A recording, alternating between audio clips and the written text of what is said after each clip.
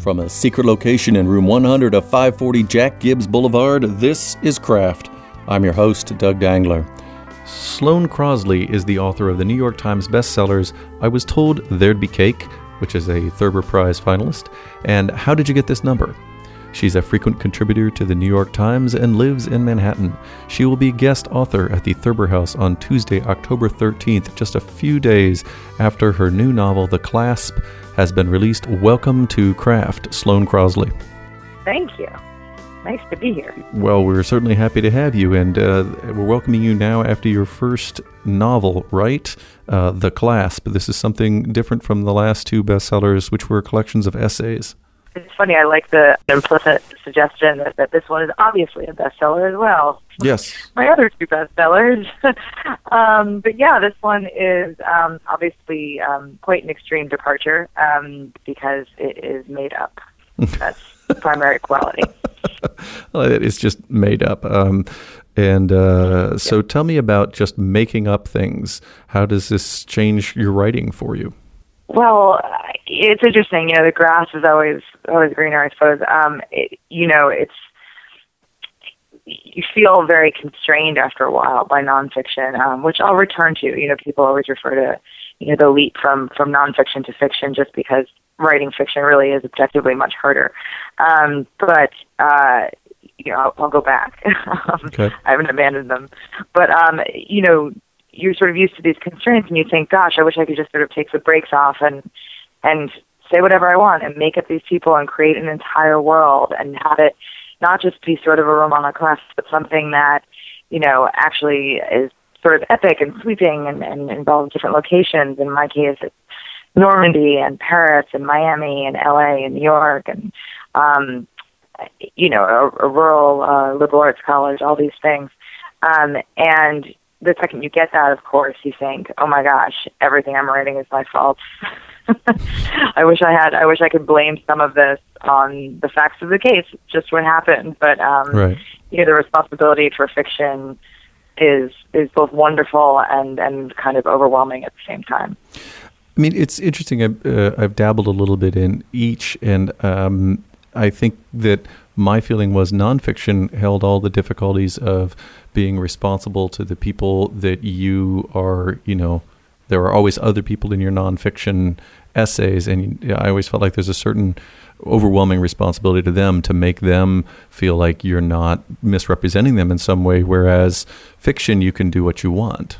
Yes, that is very true. I mean, unless you're writing about a bowl of pineapples and there's no one's going to get hurt. At least not in the psychological way. But, you do have that responsibility, but you can also, control how much they're in it. I mean, I've written about friends, I've written about, my parents, I've written about people I'm not friends with anymore, in which case, everything's sort of out the window anyway, and they're disguised to such a degree that no one knows who they are. But, you can do what I always sort of refer to in nonfiction as these kind of Hirschfeldian, the artist Hirschfeld, the cartoonist, these sort of sketches where you can sort of throw a person into relief with, a couple of lines of like the right piece of dialogue with them and then just have them take their leave. But with fiction, the thing is with essays, and this is going to be a revolutionary thing I'm about to say on the radio, is that they end. They just end. And there's this long slog of the novel where you can't just, it's sort of creative writing 101 where the show not tell principle. You can't just say, oh, here's a couple of things that this character said and get a total sense of them when you really have to live with them for so long. So like one way around that in nonfiction is I definitely feel, responsible to, the way I always say it is sort of to tell the story how it would tell itself if it could. The most, if you can get the closest to what you feel in your heart really, really happened. But with fiction, you just have to spend more time with them and risk the sloppiness of your character, of your reader thinking in one chapter, oh, I really like these people, I'm really rooting for character X, and then, switching in the next chapter, maybe without you guiding them there, it's just because they're sick of that person, or they've grown to love a person that you don't like, you're just spending. I just think the real estate is different for nonfiction than fiction. Sure. And tell me about some of these characters, and reveal the ones that you grew to really dislike as you were writing them. No, that's a joke.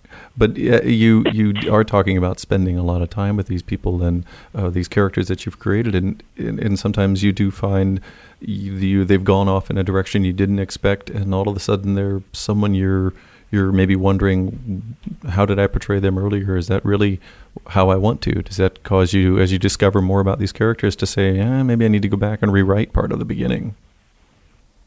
Yeah, that's a very good question, because it's sort of how I used to think that people who spoke, especially as a nonfiction writer for so long,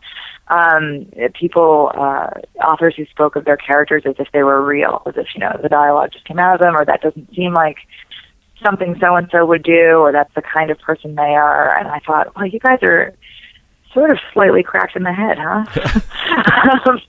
And now I realize that they are. They actually totally are, but I'm one of them.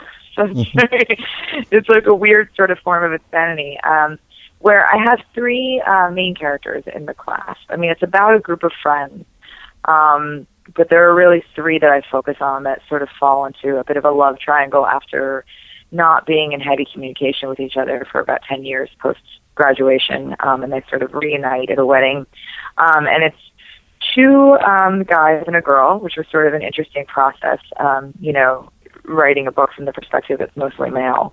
But I started out really with only two. It was a guy named Victor and a girl named Kezia. And I had such sympathy for Victor. Victor was sort of this Eeyore-like character who got fired from his job, who didn't get the girl, who, he's like Job. And as I've gone along in the narrative, and there were times where I thought, I just think he's a little selfish and maybe a little bit whiny. And I don't know how to dial this back. And it was disturbing to me because I thought, he's the first one I started writing, and therefore in a lot of ways, he was meant to be most like myself. So what is that therefore? There's like a reflective quality in these people that come from your imagination. And then there was a third guy that popped up, the third narrator, Nathaniel, who's supposed to be this very good-looking, very cool guy, sort of hyper smart, hyper literary, moved out to LA to sort of sell his wares there. And he was supposed to be this sort of womanizing, unlikable person, and while I wasn't looking, he kind of became my favorite. Mm-hmm. So I love the fact that you said that they reflect different parts of your personality, so that you can look at it and say, oh, this is, Nathaniel is when I am at my most engaged with people, right? Or Victor is that time when I want to be left alone. And how I like the fact that you're questioning, what does this say about me as a person? A lot of authors say, after they've written a text, they look back at it and say, well, maybe I would have written it differently if I had known more about myself at the beginning. Did you feel like that you had learned a lot about yourself as you wrote about these fictional characters? Well, I mean, it took me 5 years to write the book. So I used to work at Random House, actually, during the day for about 10 years, and I quit to write this book. And so it hadn't even occurred to me, but I did an early interview with the author A.M. Holmes, and I was on stage, and she looked at me and she said, so you started writing this 5 years ago, so you're a different person now. You're a different person than you were when you started the book. And it hadn't really occurred to me, but if you think of it like college, but maybe except for, if you're on the 5-year program at college, mm-hmm. I think that my sympathies just sort of shifted a little bit. I think that I was experiencing a lot weirdly. I mean, Victor gets fired from his job. I did not get fired from my job. I left voluntarily and quite sadly. But, you spend a lot of time at home. You get, it can be a little bit sort of depressing making. It can be a little aimless. It's hard to structure your time. There's that old adage, like you want something done, you give it to the busiest person in the office, and you are living the reverse of that adage, where it just takes forever to do your laundry. And that I so imbued Victor with so much of that. And now that I've become accustomed to sort of this new format of working, and to the writing, and as the book sort of built into something that was so much larger than him, I had to go back because some of his worldview seemed sort of unpleasantly myopic, as opposed to just painting a picture of it. I'm like, I'm not sure I want, my readers don't have to like everybody in the book, but I want them to spend time with them. So that was important to me. And it's funny that we've been talking about Nathaniel and Victor, but we haven't talked about Kezia, Kezia, sorry, to figure out now. It's like Fez. What's that? Well, like Fez, Kezia. Yeah. Kezia, okay. Kezia is, female, and it might have been like the thought that occurred to me was, okay, is this the character that's most important to her because she's the same gender, or not? And that's just sort of an authorial thing. But did you come out of it feeling like you had said that Nathaniel, you grew to like him a lot better? Was that your favorite character by the end? Well, he became the most fun to write. I mean, because he started off as a bad guy.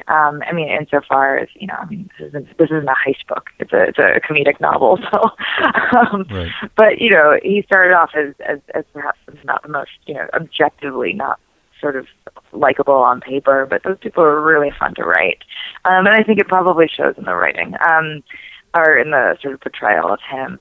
And then for her, she was she's so much different than I am, which was really surprising because I thought the same thing you did. And maybe it's a knee-jerk reaction, but you had it, I had it, which is, we share the same parts. She's going to be the closest to me. I mean, it's a ridiculous. I know why you had the reaction. I had the same one, and it's natural. But she makes certain observations that I've definitely made. I've been walking, she's much more body conscious than I am, but I have been walking along the streets of Manhattan and done that test where I see a woman in front of me and I think, okay, well, if I can lob a golf ball between that woman's thighs, I'm jealous. If I can lob a bowling ball, I feel bad for her. She should probably go to the hospital and eat something. So I'm like, okay, well, that's a good test for body dysmorphia. I think I'm okay. Mm-hmm. And I feel like, and so that's the kind of stuff that I felt you could only give to a woman. Right. So there's going to be lots of, on a sort of micro level, there's lots of me in her, but her overarching personality, where she's so uptight and can feel herself becoming sort of almost rude to people because she's working for this sort of madwoman jewelry designer, the relationship she has with her boss, this sort of also this feeling of at once being really mad at the world for not giving her a break and also not sticking up for herself. It's not really me. Although I do love the idea that I feel like throughout most of the book, she doesn't feel like she has a choice romantically, that she's sort of at other people's whims. And then, without giving away, towards the end of the book, she realizes that she's more in control of her sort of own love life than she thinks she is. Right. One of the things that I wondered about in the book was she's got this mad woman, like you said, jewelry designer. And I thought, is this some reflection of your own? That was actually the part that I thought, did you work for the literary equivalent of The Devil Wears Prada? Where it's like, well, it's not fashion, but it's, working at Random House or something like that. And that doesn't sound like it's the case. No, it's not. Again, it's sort of the macro level. I mean, the thing is, you can really... if you work in any arts industry, or honestly, I really think any industry, period. I mean, I think if I worked for a lamp factory, there would be big, huge industrial complex lamp factories, and there would be small, like artisanal lamp factories. I think that you can sort of, as sort of rarefied as that world might seem on the surface of, oh, okay, the independent jewelry world of the meatpacking district in Manhattan, it could really be anywhere, and there are some parallels to publishing. I happen to have loved my boss at Vintage Books. I mean, it was like a forced divorce when I quit. So that's really, like, in a larger sense, not. Right.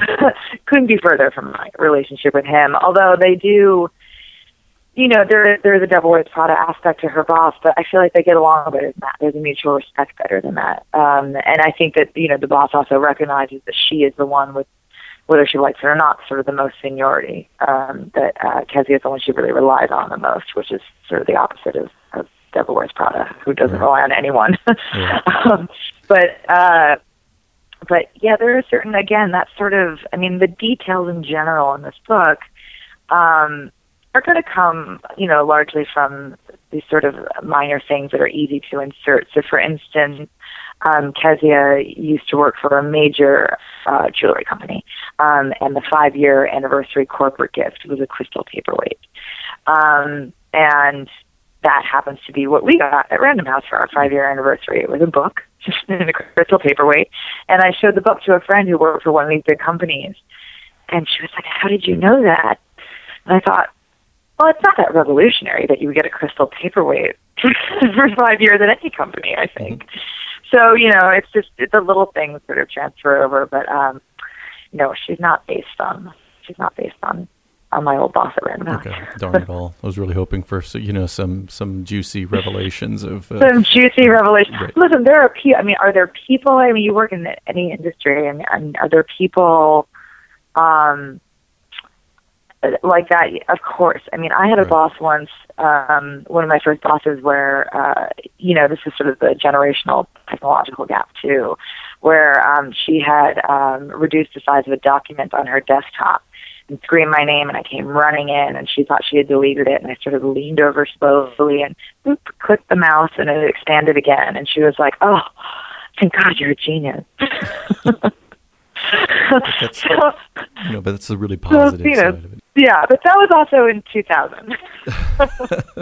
She's probably better now. Yeah, well, we hope. Or there's white out on the screen whether she made mistakes. Sloane Crosley, thank you very, very much for talking to me today. And I'm looking forward to you coming to town on Tuesday, October 13th with the Thurber House. And we'll have all the ticket information on the website. And congratulations on the publication of what's sure to be, as we've said, your third bestseller. Well, thank you very much. And it was so much fun to talk to you. I can't wait to come. For more information from my guests, visit www.crafttheshow.com. This is Doug Dangler. Until next time, be creative.